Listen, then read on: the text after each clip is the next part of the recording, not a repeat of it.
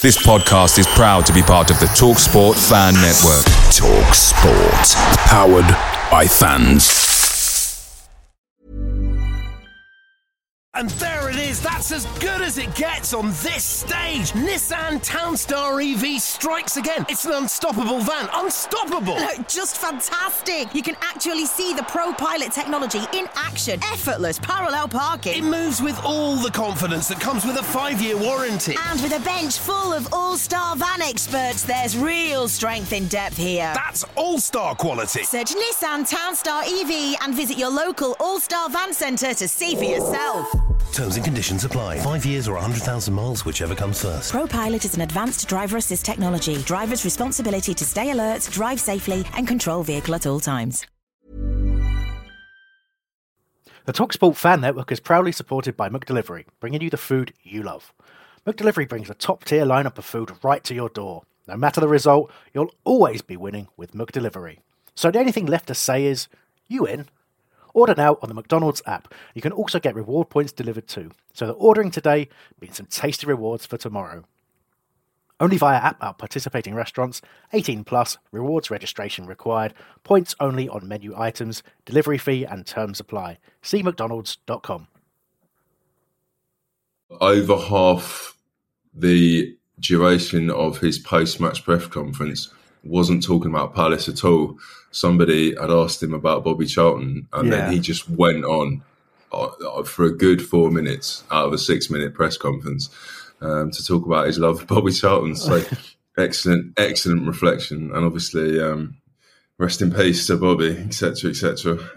But yeah, I mean, it obviously touched him quite deeply, but it also, I think he jumped on that question like I've never seen him jump on a question before. Yeah, you can't blame him, can you? He's like, oh, thank you so much.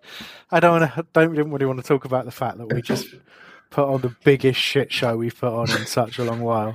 So thank you for talking about Bobby Charlton dying. That is. So interestingly, let's think about this. I think Bobby Charlton was born in 1937. Mm-hmm. So let's just see what year Roy was born in. And then we can sort of compare him to how I see certain players that were a little bit older than me. So Roy Hodgson was born in 1947, so he was 10 years older. So let's put it in perspective. How much older is John Barnes than myself? Right. So John Barnes is 20 years older than me. So yeah, you need something a bit more recent. So 10 years older. But then you need, how about? Wait, then you need to follow it up with how many minutes of a press conference would you spend talking about that player? Well, fair enough. Darren Anderson's 11 years older than me. Oh, I don't know why Darren Anderson. It's not like I have a particular love for Darren Anderson. It just suddenly came to me when I was thinking of 80s football. I feel like you do. What about Jamie Redknapp? Jamie Redknapp. Let's have a look. So, obviously, Skechers extraordinaire. He's 10 years older than me. So there you go. Away. So Jamie Redknapp to me is the equivalent of what Bobby Charlton, who for all intents and purposes sort of died of old age, is to Roy. So it's a weird one because that's not how any of us would possibly think of him. It's just 10 years difference. That's it. So there we go. No. I'm just trying to find out what else happened in 1937, and so far there's a list of different things that happened in the Spanish Civil War. I'll come back to anything. Yeah, I think the Japanese were destroying China at the time as well. Alan Shearer is 10 years older than me. Okay. So that's probably my equivalent, and I think I could probably do 20 to 40 seconds in a press conference because as a character he wasn't the most fascinating, was he? In his playing days, his celebration was the single point in the air, wasn't it, as he ran, and he did that after he scored a lot of goals after every goal, hand in the air, little finger up. That was as excited as Alan Shearer got in his career. Yeah. For a man that scored whatever it is, 260 Premier League goals, there isn't a lot to say about him. Damien Delaney's 10 years older than me, and I think I would probably just sob in a press conference for the whole thing if he died. There you go. So let's just look how old Dougie Friedman is as well. So. Okay, let's see. Dougie Friedman, born in 1974. So. Well, look, let's football was born in 1970. The best soccer players born in I mean, fine. Okay, whatever. I'll click on it. We've got Edwin van der Sar. Okay. So Philippe Cocu. Gareth Southgate, of course. Gareth Southgate. Born in September 3rd, 1970. Yeah, he has. Born and grew up in Crawley. Another person. Frank de Boer is 10 years older than me. Okay. Can you guess what happened on the 1st of January 1937? Was Roy Hodgson appointed manager of Crystal Palace Football Club? No, it's not football related. No, I'm going to need some help. Okay, Nick, are you ready? Nick would know.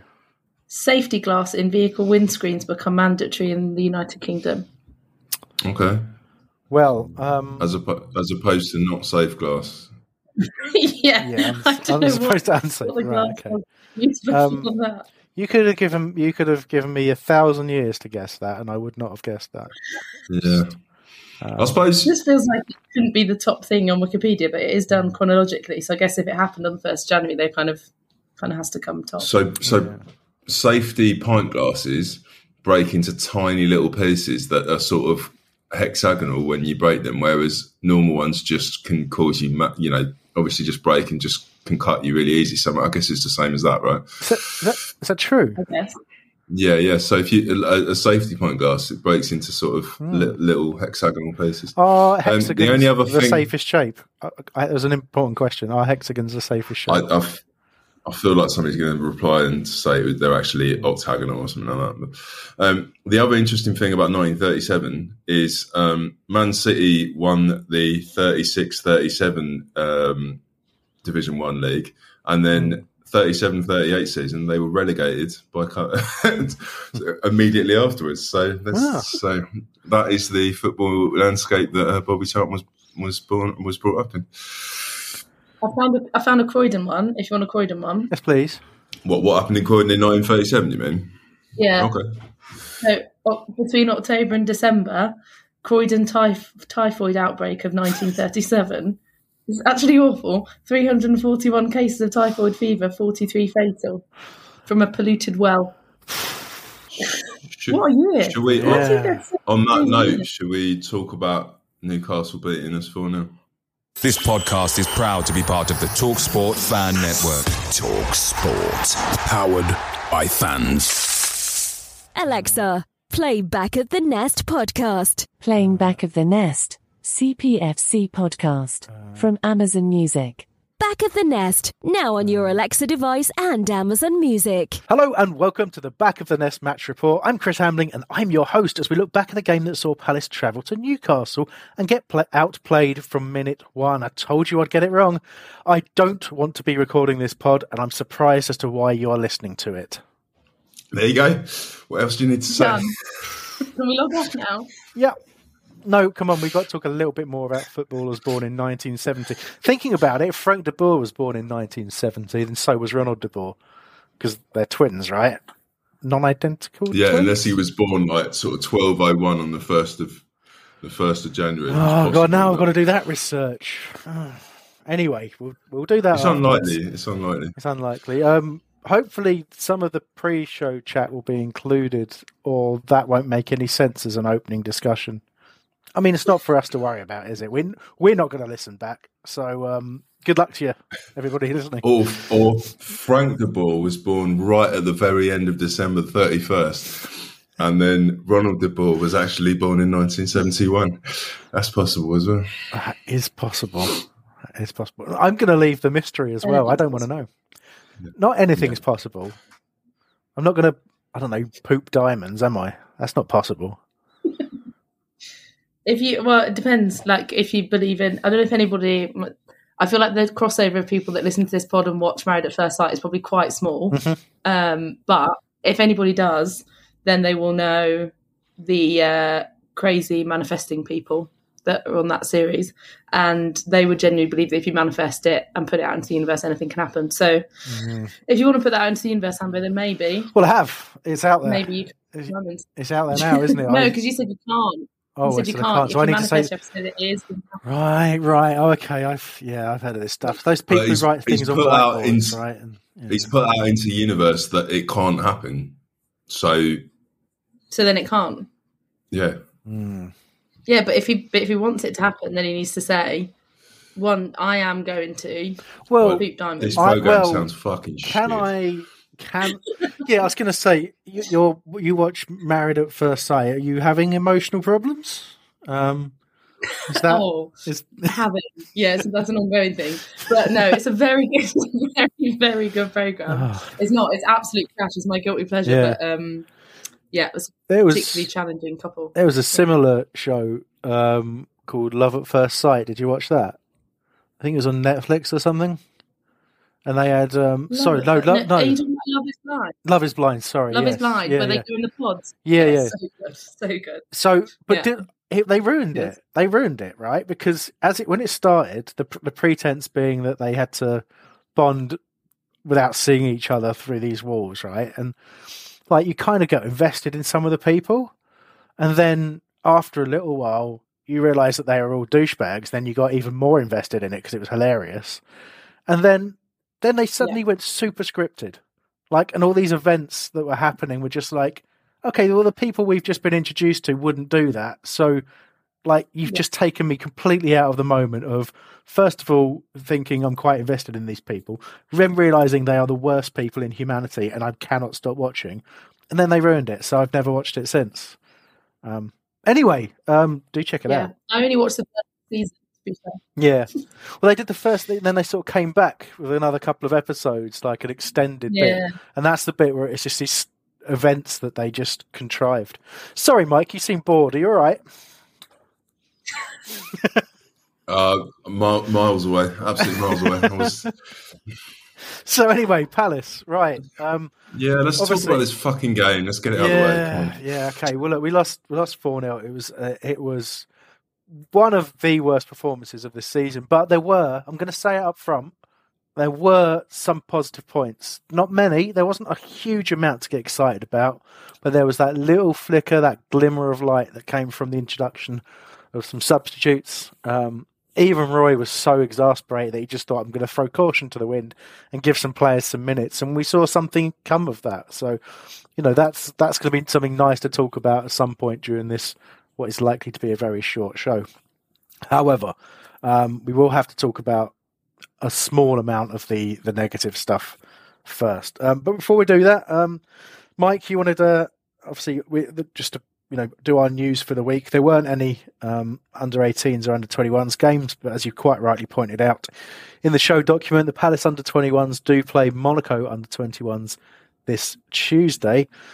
But unfortunately, the women did play today and lost to, not unfortunately, they played, unfortunately, they lost to some team called Charlton, I think.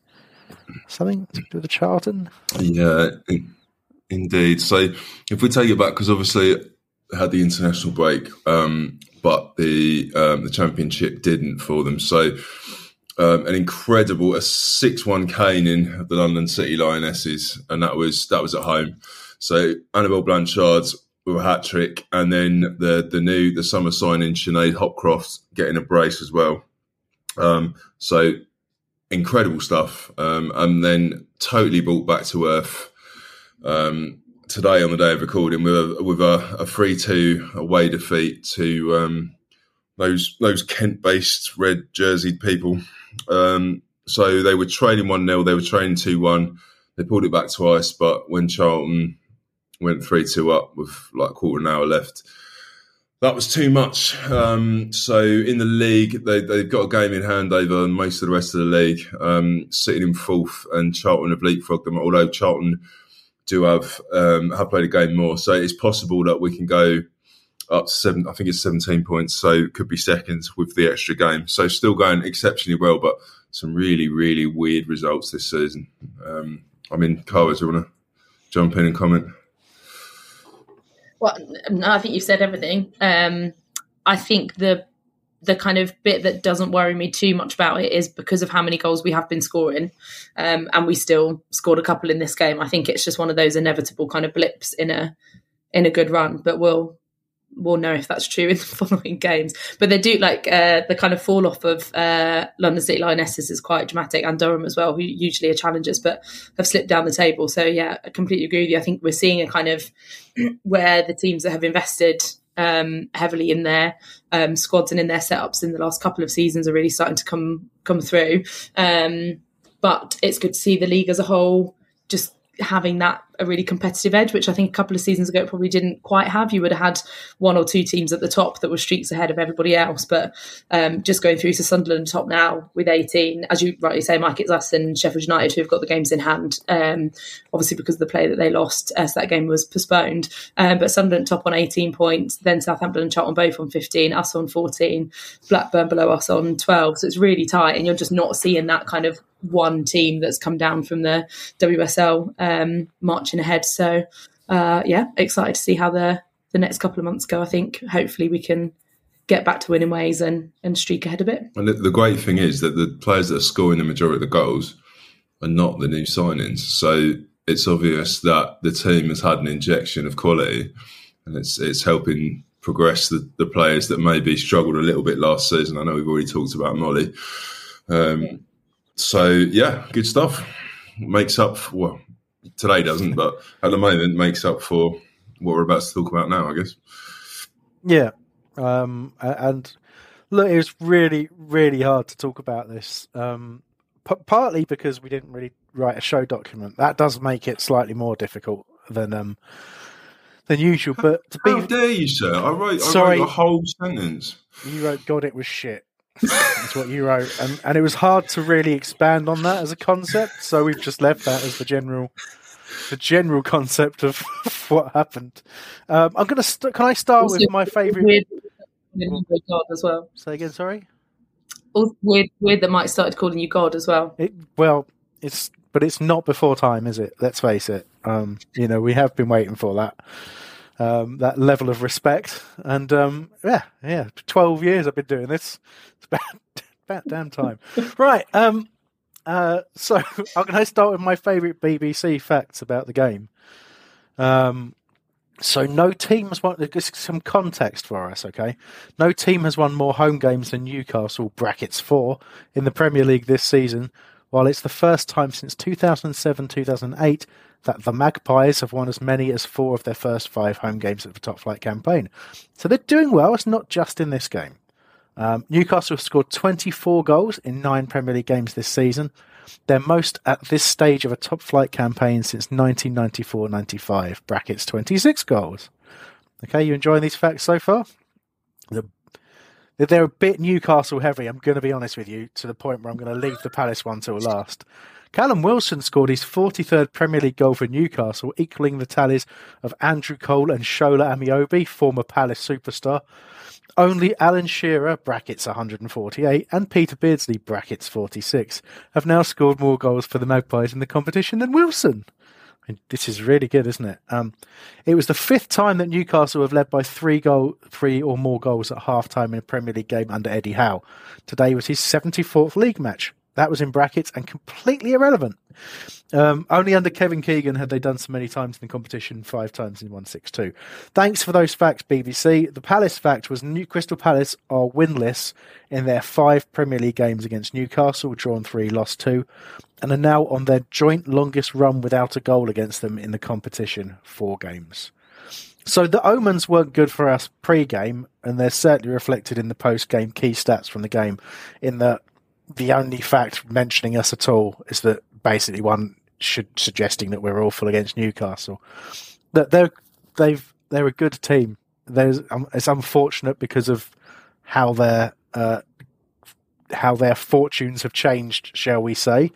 In my view, I think it's a very, very troubling set of circumstances, and fair play for people pointing that out regularly, but they have got what they've got. They've got good backing, and they haven't spent huge sums of money buying superstars. They've bought really good players, and you could see it in their bench yesterday when they were making the subs when the game was dead.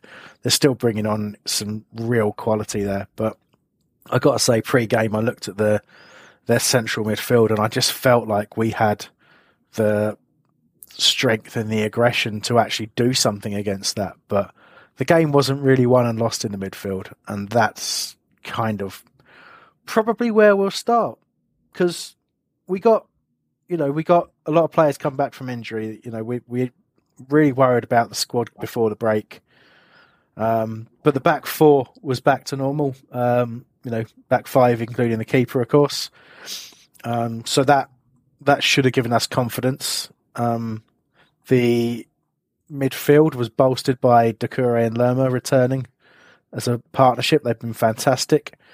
And I think if you stop there and look at the rest of the team, that's really where, you had concerns pre-game. But I have to say, I don't necessarily think it panned out like that. I think it panned out that the players that we felt we could rely on in this game had an absolute stinker in general. And we had nothing really in terms of a cohesive attacking unit up top. And that's how you get really, really badly beaten in the game. That's my immediate summary. It's worth just pointing out that when I was at school, our head teacher, if the score was really bad when he was reading them out in assembly, he kind of had a lisp and he'd just go, and the football team were heavily beaten. And that's exactly how it felt. So the return from injuries. Obviously, I've talked before about, I think Lerma is fairly instrumental to stuff going right so far this season. Lerma and Doucouré, when there's only Hughes as well in midfield, seems like a very different setup to Lerma and Doucouré when they've got a player on either side of them. And I can't count. To me, that was a 4-3-3 rather than a 4-4-2. And I feel like that was the starting point that I wanted to discuss here. So it wasn't so much the personnel coming back. It was then they were playing something that didn't really suit the setup. I don't know what you think about that. I think fundamentally... Sorry, Carl, you go right ahead. I've already spoken. No, that's okay. We just both paused seeing who was going to come in first, and then both managed to come in together. But I think my quite quick observation on that in terms of during the game was that without that attacking threat going forward, i.e. without having Elise and Eza there kind of propelling that, all that happened was a few bad performances in defence meant that our midfield was just getting sucked back into trying to bolster the defence in a panic, and we just completely had no midfield. Like, it was just an absolute collapse. So, like, I would agree with you, Mike. It started off 4-3-3, but then I think it ended up kind of like 7-3 formation quite quickly because there was just nothing happening. And then taking that then to what was happening at the front, that Edouard and Mateta kind of relationship that has been picking up in recent weeks just collapsed when they don't have anything, because they just can't create anything by themselves. So they just kind of looked lost, sitting up there on their own while we had 7 players at the back trying to stop stuff that they couldn't then stop. And it was all very sad. Anyway, Hambo, you speak because I'm going to cry. For me, we just made some quite obvious fundamental errors in approaching this game, and I was desperately searching for the quote pre-show and I can't find it, because there was a reference in something that Roy was talking about where he mentioned that, effectively we don't change too much week to week. There's little tweaks for the opposition, but we try to play pretty much the same way every game, and sometimes that really works in our favour. And other times it really doesn't. We needed to fundamentally change a lot more about what we do to play Newcastle. When you look at Newcastle's team on paper, it's a decent team, right? It is. But, Hal's got them playing very, very well at the moment. But when you think, if you look at a graphic lined up of both teams set in a 4-3-3 formation. You know, the Longstaff, Guimaraes and Joe Linton as a midfield three. You know, in my head, I immediately think, well, you can play around them. You know, there's a bit of Longstaff's a good box-to-box midfielder, been playing really well this season. Joe Linton's a converted forward. Again, they've got good form out of him, and he was working pretty hard. But you know, he's not, you know, an absolutely outstanding central midfielder. It's only really Bruno Guimaraes who's the outstanding player. And with what we had in midfield, with Lerma, Doucouré and Hughes in midfield, get in and around him, pressure him on the ball, and I think like we got an opportunity. Lascelles and Shaw as a centre-back partnership, they're not outstanding, they're decent, but the fullbacks, Byrne and Trippier, are excellent players. So you think about, you know, for me as somebody who watches football, I'm not a coach. I've played a little bit in my youth, but I'm you know, I don't know a tremendous amount, but I am very much obsessed with the game. So my logic says, okay, I'm going to have to be worried about their fullbacks because attacking wise, we haven't got our best players at the moment. So we're not really going to be keeping them too busy. So when I see us start the game with Edouard on the left, it's a huge mistake. First of all, he's not great out there. He can fill in, he can do a job, but it's not a great position for him. Very obvious, straight away in the game that Trippier was like, oh, wow, I've got such a great day today. Not only do I not have to worry about defending, but I don't have to worry about being marked either because Mitchell can't deal with two players on his own. And he was targeted. And you think, you know, we aren't great down the other side because you can, you know, a lot of teams target Ward, but targeting Mitchell, knowing that Ayew, who can do the defensive work, is on the other side of the pitch. It was straight away, it's what caused us to concede the first goal.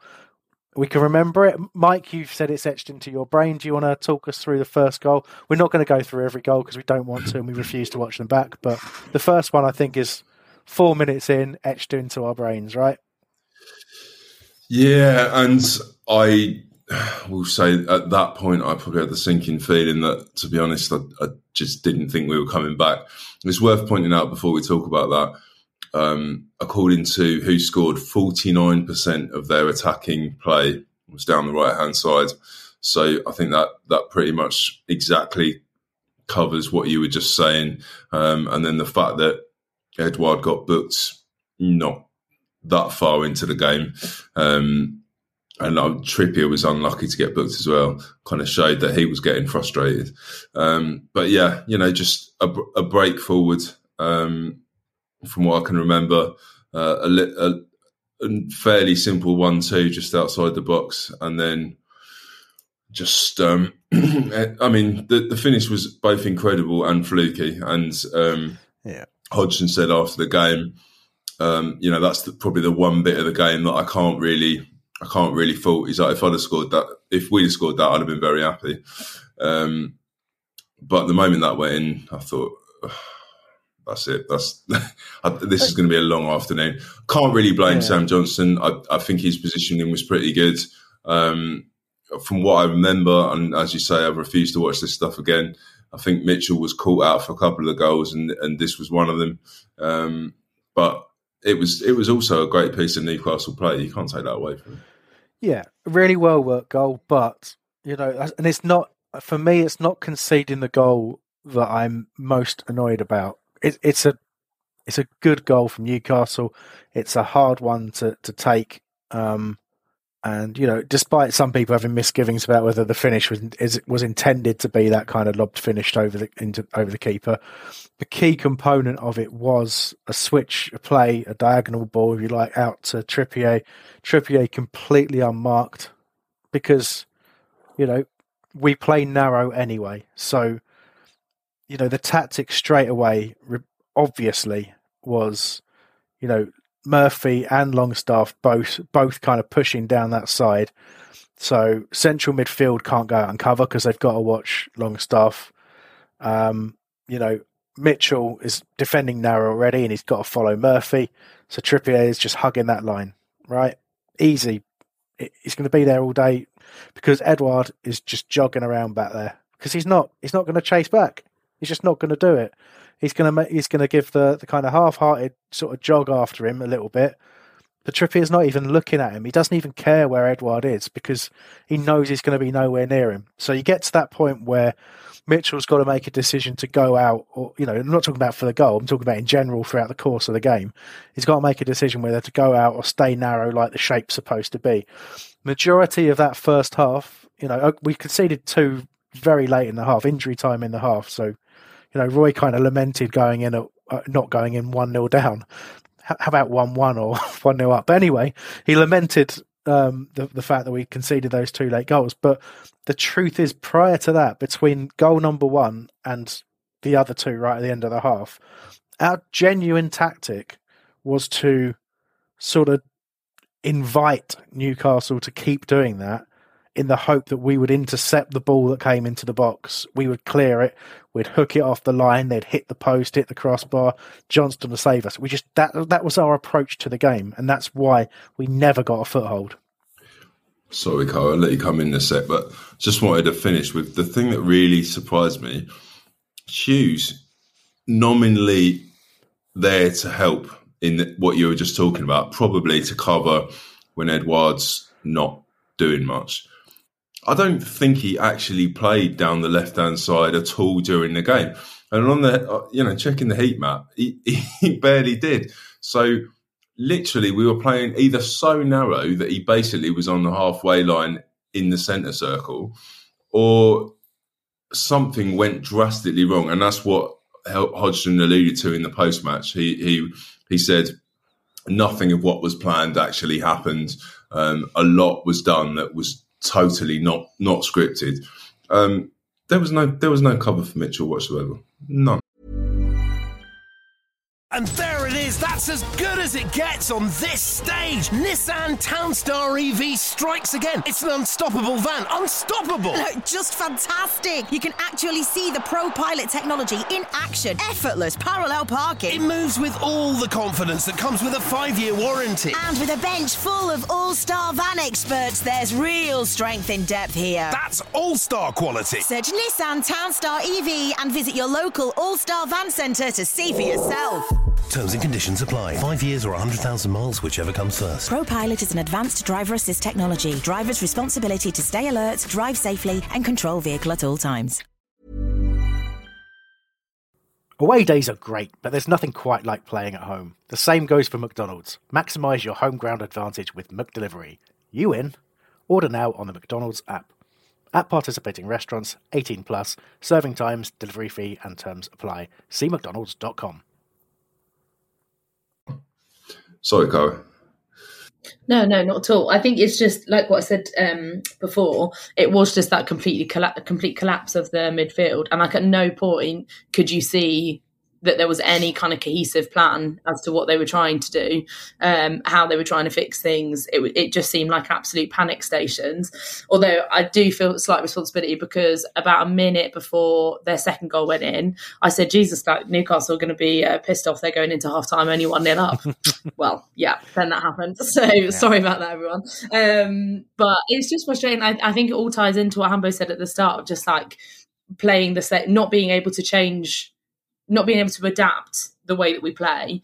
And so when we lose 2 very key players, you've got a lot of other players who are not used to being told to do something different. So maybe from like, if you patch together like Roy's comments there and then what happened on the pitch, maybe they did try and change it. Maybe they did say like, oh, we've got to play differently here because of like what's going on. And the players just didn't know how to actually then go and do it. But also we've got players who just aren't good enough, but just aren't kind of like, versatile enough to be able to go on and do a job in the games where they're not going to be able to play the way that ideally suits them to play. I think Hughes had like a relatively bad game. I actually didn't think Lerma was too bad, like considering that he'd just come back from injury. He was putting in some pretty tough tackles and stuff and just like giving us a chance to get possession back. But then when we had it, like there was nowhere to go with it, and Newcastle were pressing so high because we just had that complete lack of any kind of plan in midfield, that it just felt like we were being choked the whole time. It was, I don't know, just painful.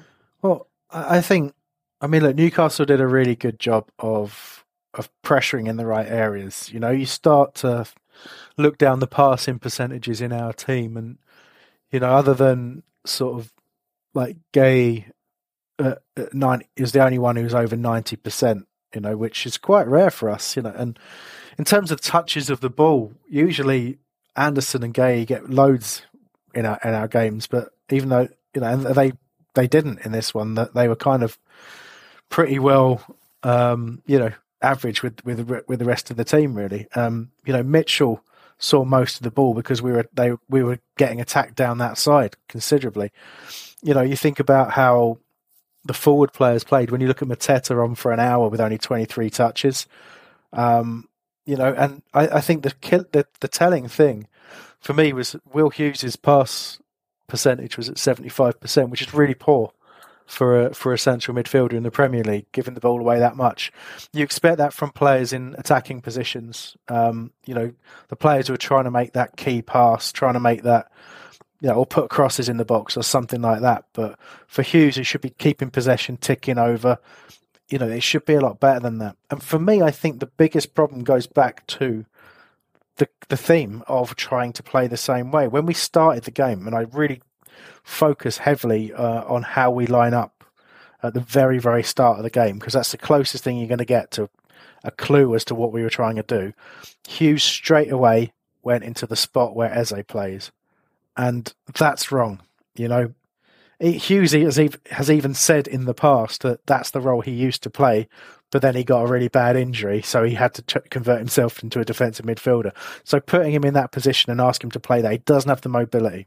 He doesn't have the kind of presence of mind to play that role anymore. It's, you know, his turning circle is just not sharp enough. So if you're expecting him to do the job of Eze, who can just, you know, change pace and direction in the blink of an eye, you're going to lose out if we're trying to use Will Hughes as your focal point. And I say that as a fan of Will Hughes. I like him a lot. So I think that in itself is an error. But I still go back to the biggest error and the biggest problem I have with the whole game is the complete inaction. Okay? And we've seen this before in Palace teams. We've seen it before in teams that Roy Hodgson has managed in the past. We kind of seem to be like, okay, well, there's a problem. That problem shouldn't be occurring. Therefore, we won't act to do anything about it. So for me, the big problem was it became really apparent really quickly that Edouard was not going to give any protection to Mitchell, and Newcastle were targeting Mitchell's side, and we couldn't do anything about it. There was just an overload, and the players didn't know who to mark. So the change straight up. Doesn't matter what. Edouard's completely ineffective on the left anyway. Make him go and be ineffective out on the right if you don't want to make a sub after 10 minutes. But, you know, which is understandable. But go and stick him out on the right and put Ayew on the left and get Ayew down that side. Give Mitchell some protection. Do something. Change something. Help the team. But we didn't. We just let it happen and we just watched it. And then we made the change at half time. Ayew came over that side in the second half. And we can't really tell whether it made a difference, because at that point Newcastle were in coasting mode, and any change that's made, any change of attitude, any, you know, improvement in our performance becomes irrelevant, because Newcastle can play in second gear, and they still scored another goal and could have had more. And that's the really, really sad part of this whole game. But yeah, look, it was two late goals in the first half, and you know, Gordon had a couple of opportunities at the back post prior to, and one where he really should have scored when he hit the post, but he just kept plugging away, and we just, again, Wardy defending narrow, keeps not standing on him, overload on the side. It's an obvious tactic against Palace, overload the fullbacks, especially when we're not playing with people who are going to get back and help. So eventually Gordon gets his goal, and then Longstaff, it's a sickener for him to score so quickly afterwards as well. Error by Mark Gay, which sums everything up, doesn't it? He's been absolutely faultless in a Palace shirt, and just lazily giving the ball away, and then nobody really picking up after that. It's 3-0 and the game's dead. So Hodgson picked up in the post-match about individual errors. And obviously they've had 3 clean sheets up until this game. Said that he didn't think he said there was a very low amount of individual errors this season. I was trying to think whether I agreed or not. But he definitely was making the suggestion that there was a hell of a lot in this game. So my question would be, why? I mean, obviously the weather was horrific, but I don't remember seeing Newcastle do the same. So I'm not quite sure why that was. Hodgson, he didn't make any particular examples, and I don't think at any point in either of his interviews post-match did he refer to an individual player, either to give praise or to condemn, which was quite interesting. But he definitely alluded to individual errors in this game. So whether he was talking about them not listening to his tactics, which I think was the underlying suggestion, or that, I'm not entirely sure. I think it's something we haven't spoken about in a while because we haven't had to. But I think in a game like this, you really highlight the lack of leadership that we have on the pitch. Because I think when stuff starts going wrong, that's when you look to those players to kind of pick everybody up, like whether it's people not being in the right position or whether it is individual errors, but whatever, you just look for those voices on the pitch that can kind of sort that out without having to wait to half time to get your manager and your coaching staff to do it, to then be sent out again. And I think it is something that we were really missing at parts of last season. But again, we haven't really been this bad yet this season for it to be a real standout, and that for me was the standout. And it's like you say, Mike, when the first goal goes in, you just go like, all right, this is going to be the afternoon, because we know there's nobody on the pitch that is going to play that role of being like, right, we started off bad, but actually let's pick this up, let's kind of correct the things that are going wrong, and we've got a long time to kind of make this turn this around, and we just didn't see that. Like, everybody just really struggled, and everybody then was making those individual errors, and there was nobody then kind of piecing it together, giving anybody a break so that they could recover from whatever error. It was just kind of snowball effect. I'm sure there were lots of other things going on as well, but that for me was the thing that kind of stood out in this game in a way it hasn't for a while. Yeah, I think that's totally fair. It's a similar point I was about to make myself, so I won't repeat it. So that's there's a lot to be concerned about. I think, to be fair, we don't often do this. We're capable of losing games and putting on poor performances, but being soundly thumped doesn't happen too often. And it's important, as you say, Cara, to recognise that you can't just sit here and blame the manager and coaching staff. The players themselves have to carry so much of the responsibility for that performance, because yes, we got it wrong and we didn't get the shape right against Newcastle. We didn't give any kind of a deference to the fact that of how they really play, to be quite blunt. Even though Roy is suggesting that they did a lot of work and the players seem to have ignored it, but to not manage the game themselves, to not be talking to each other and trying to work out, we're getting torn apart down that side. How do we help out Tyreek without losing our shape?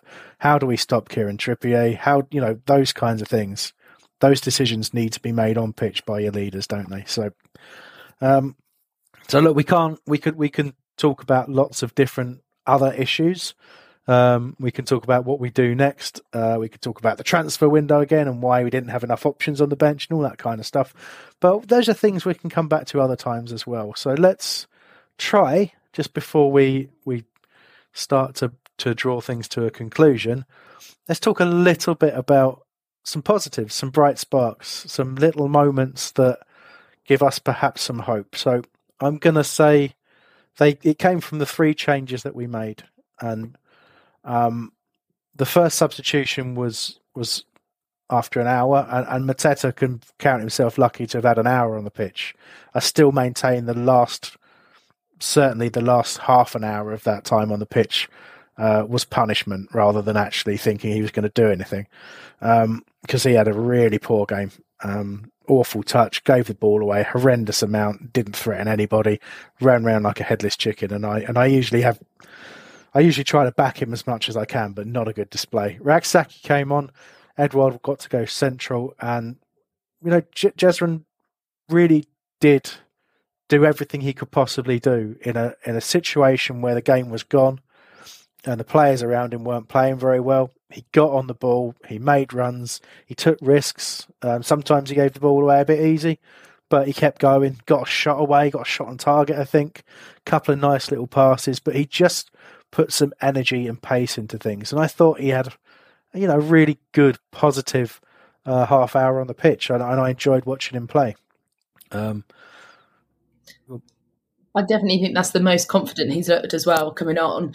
And I think if we go back to that first, was it Man United in the Cup that he started, and obviously had like a really hard time. It's such a good progression from that point onwards to come on and look as confident as he did. And he just looks kind of more and more fearless each time, like he's got nothing to lose. I think that first performance for Man United, he played like he had a lot to lose. And then once that was out of the way, ever since, he's kind of looked more and more fearless. And I think that is a real positive to take forward as we go on through the season, but also just for him personally, it looks like he is, I guess that's always the test, isn't it, of people stepping up from the level that he was playing at on loan for Charlton, and to kind of go further than that is, can you then deal with that pressure? And it looks like he is, which is really good, and obviously would be really good anyway, but we all love him, so we all like to see it when they continue. I think the one thing to say on that, and it's pretty much what, Hodgson was asked about what he thought of the substitutes, and he said, well, it isn't pressure, is it? Because the game was already lost. And all I'm advising those individuals that came on is to not bother reading the papers, because you're going to give them credit, and nothing came of it. They've been thrown into sort of gladiatorial combat without anything they can possibly do to make things better. So I think it sounded like he gave everyone the opportunity to take long shots in the second half, because, and it showed there was a lot of long shots, including from Rak-Saki. But I think that's exactly the kind of situation where he would get some confidence. It's just weird that Hodgson seems to think that it's kind of more a free hit, and it suggests that he didn't take anything positive from that particularly, and he's not going to give him more. He's not taking more confidence in Rak-Saki because of what he did, which is a little bit disappointing. Yeah, it is disappointing, and he does say some odd things, doesn't he, around the introduction of young players. He gets very salty. Let's face it. When he starts getting asked about like substitutes in general, for some reason, players that aren't starting the game, he almost takes it as an insult if people start talking about them, should they play, or how do you think they did when they came on? And, we've seen in better way suggestions of players deserving opportunities in the past. The infamous one for Brandon Pierrick of he should have bought him a bottle of wine for playing him against Liverpool. That one. I'm not saying, I mean, clearly Brandon Pierrick's not gone on to play Premier League football. But, I wonder what the players think when they read that and they hear that stuff. It does concern me a little bit.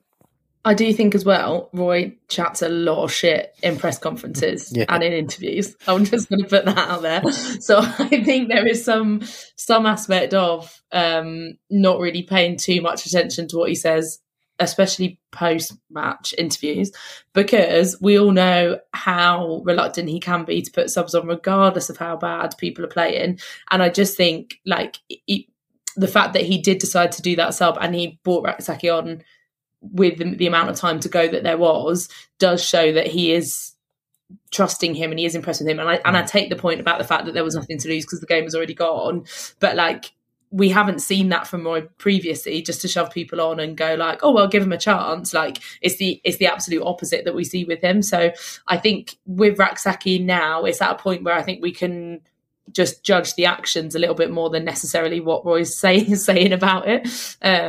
And that, for me, the more he keeps bringing him on, I get that Mateo was shit as well, so that obviously helps. But again, we see Jeffrey Schlupp playing every week, and he doesn't sub him off. So I think we can look at that as a positive. So I keep thinking about what Andros Townsend said the other week, that he basically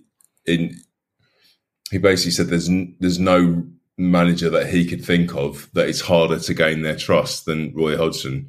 And I genuinely think that the reasons he brought players on was we've got so few players. He just wanted to get them off and get a few on a game we'd already lost. And his comments suggest to me that they haven't won him over in the slightest by playing all right in a half when Newcastle subbed off 4 players at once as well. That's the downside to this. I might be wrong, but no, I think you're right to think that way. I think both both make really good points to that contention. I just think I'm trying to see it as a positive. I'm trying to think. We just talked about Raksaki, and he said some good things about his performance in the Forest game, didn't he? Where he talked about the fact that he should feel more confident after that, and he did. So I'm hoping with Raksaki that he's at least gaining some of Roy's trust, that he is willing to throw him in there and develop him. But he's always going to favour those senior players and giving opportunities to others. And he talked about it pre-game as well, even before the Newcastle game. He talked about the young players who are going to need to, and I think I'm trying to think of the phrase he used, but it's like knock someone off their perch. It's like that's their role. It's not you're going to come in, play really well in training. You're going to come in and play really well in training, but training doesn't mean anything. You're not going to win your place in the team from training. You're going to win your place in the team when an opportunity arises for some particular reason that you get to play some minutes. I'm just a bit like, well, if you can't win your place in training, you're waiting for an injury or suspension, aren't you? Or somebody to just be so abjectly bad that even Roy doesn't pick them. And given how Schlupp that's hasn't been yet to dropped happen, this season, is it? yeah, I'm going to say, like, honestly, think about the season that Jeffrey Schlupp has had. He's been absolutely terrible in pretty much every game, and everyone knows it. And and I don't want to be mean, but it's just true. He's been absolutely awful, but he hasn't been dropped until being injured.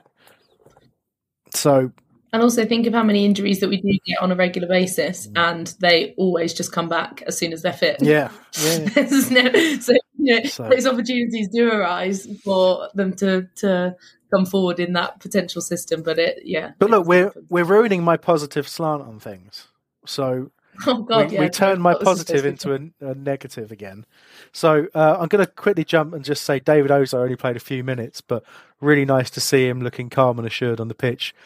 Didn't do anything wrong. Like in the few minutes he had, really comfortable and confident on the ball. To me looks like he belongs there, but needs obviously extended playing time before we'll know. But really good prospect. And again, he wouldn't get on the pitch, he wouldn't be on the bench if Roy didn't think something similar as well. So we'll just leave it at that. Yes. And you think about the fact that Hamada was on the bench but didn't get on.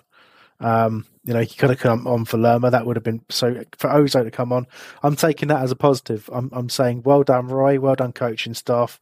I liked that. Don't care that it was just a few minutes. That's what it takes, for a teenager who's got a lot about him. Getting a few minutes in the Premier League, even in a dead game. That's great. Keep doing it. Love it.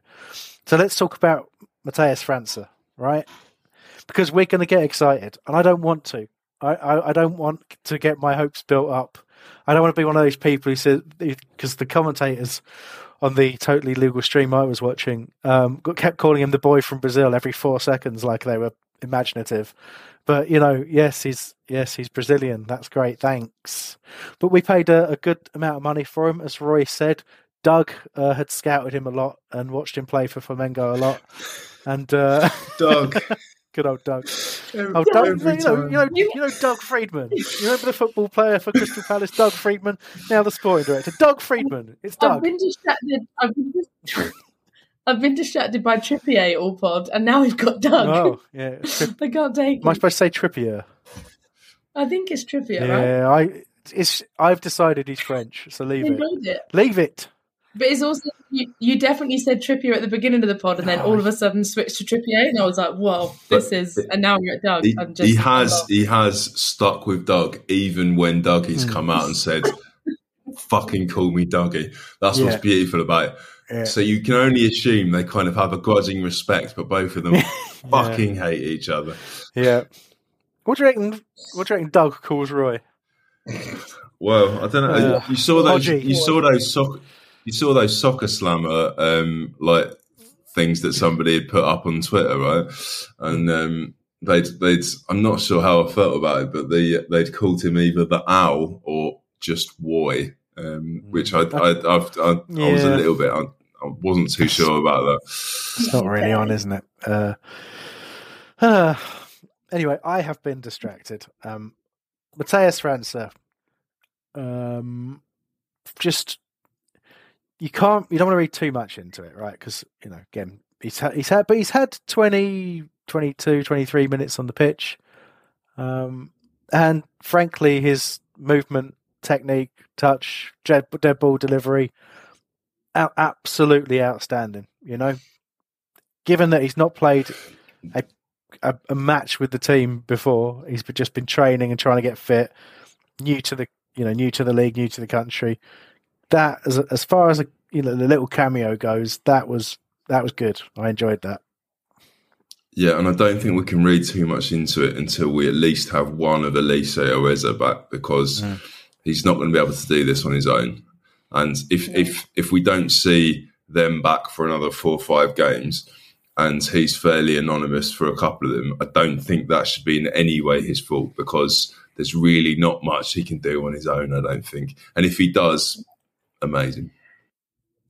Agreed. Yeah, I mean, I could. That's all I could think, really, which was I really hope that I get to see him, Elise and Eze in the same team. It feels honestly unlikely, even if they're all fit, if I'm being brutal about things, because he's not going to be able to displace a fully fit Jeff Schlupp or Odsonne Edouard, but it's or Jean-Philippe Matata, but I would think it would be a fantastic thing to see that again, that kind of skill on the ball, the kind of the touch, the technique. There was a little touch he did just sort of round a first touch round a player that I probably have to find some full recording of the game to actually find it and actually show people what I mean. But it was almost nothing. It was almost imperceptible that what he did. But it was just like knocking the ball around, like first touch around the side of a player, perfectly weighted inside into the midfield, and they just moved straight away. It's there's enough in that 20 minutes to think we have spent our money very, very well there. But he's got to get opportunities, and I feel like it's going to be one of those where we're going to be in this position where everyone starts clamoring for him to play. He'll get thrown in to a game, probably against Man City or something like that, where the team will struggle and he won't get a kick. And then we'll get comments from our beloved manager saying, well, that's why he doesn't play every week. He's not quite ready yet for the rigours of the Premier League. Though, isn't it? Yeah. It's just going to be Spurs on Friday. Well, that's going to be the game. Yeah, possibly. Yeah, possibly. And then that'll be it. And we won't see him for 2 months. And then, look, people will quite rightly point out that Roy managed Elise's introduction originally quite well.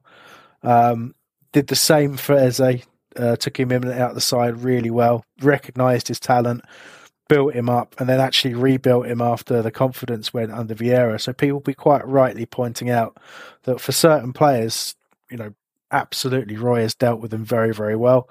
I just hope he does the same with França, and I hope he trusts that he is, as good as he appears to be. Look, I don't think he's not going to be our saviour, right? He's not going to be our new Wilf in terms of our talisman, even though he's wearing the 11, I don't think we're going to see that level of impact, but we can dream, right? That's what being a football fan's all about. It's getting excited about your new signings, getting excited about young players, thinking that they're going to be the next big thing and take you to that mythical next level, right? That's what we want. So there was enough there for me to be quite excited about the future. And frankly, I hope he does start, against Tottenham on Friday. I hope come Friday we we see some consequences to a couple of the players who didn't play very well. But you also have to give players an opportunity to make things right. I think, professionally they will be hurting after that defeat because they got thumped, right? They got absolutely thumped. They got made to look like a bad championship side against Newcastle, and that will hurt. So, we want to give them an opportunity to react as well. But let's not start with Edouard on the left-hand side and leave Mitchell completely isolated against multiple players, because anyone worth anything scouting Palace playing, they wouldn't have had to do it in the last game, to be honest. They could scout any of our games. But, if you see what Newcastle did, we should expect exactly the same from Tottenham. Overlaps on the fullbacks, both sides, pin us back so we're ending up isolating our attack, and just ask us to do something about it, and we won't. So that's my preview. So you don't need to listen to Nick's preview podcast in the week. Anyway, I think I've said enough. Any last minute additions before we go? No, let's get out of it. Yeah, fair enough. Brandon Pierre. I have one actually. Sorry. I have one, and I just remembered that my friend from work, who is a Palace fan who lives in the northeast, his band got booked to play the one of the director's box or something.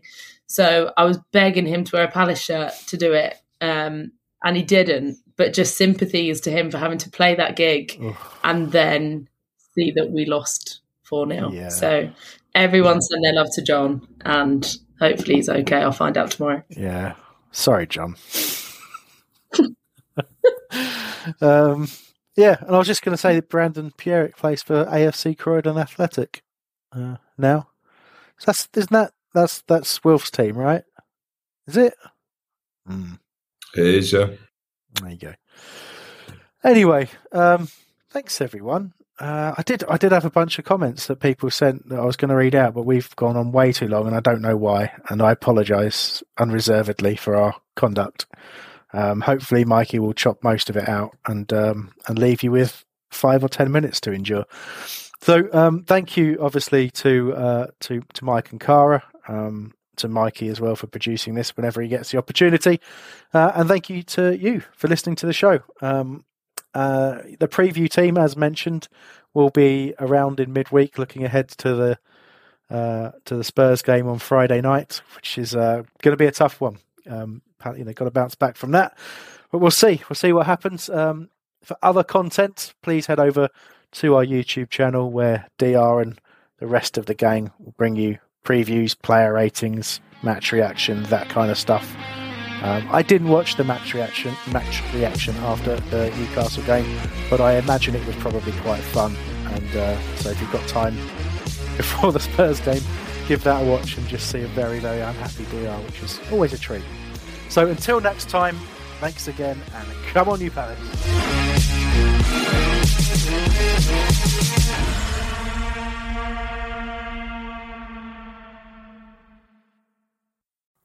It's the 90th minute.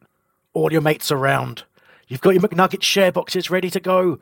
Your mate's already got booked for double dipping, and you steal the last nugget, snatching all 3 points. Perfect. Order McDelivery now on the McDonald's app. You in? At participating restaurants, 18 plus, serving times, delivery fee, and terms apply. See mcdonalds.com.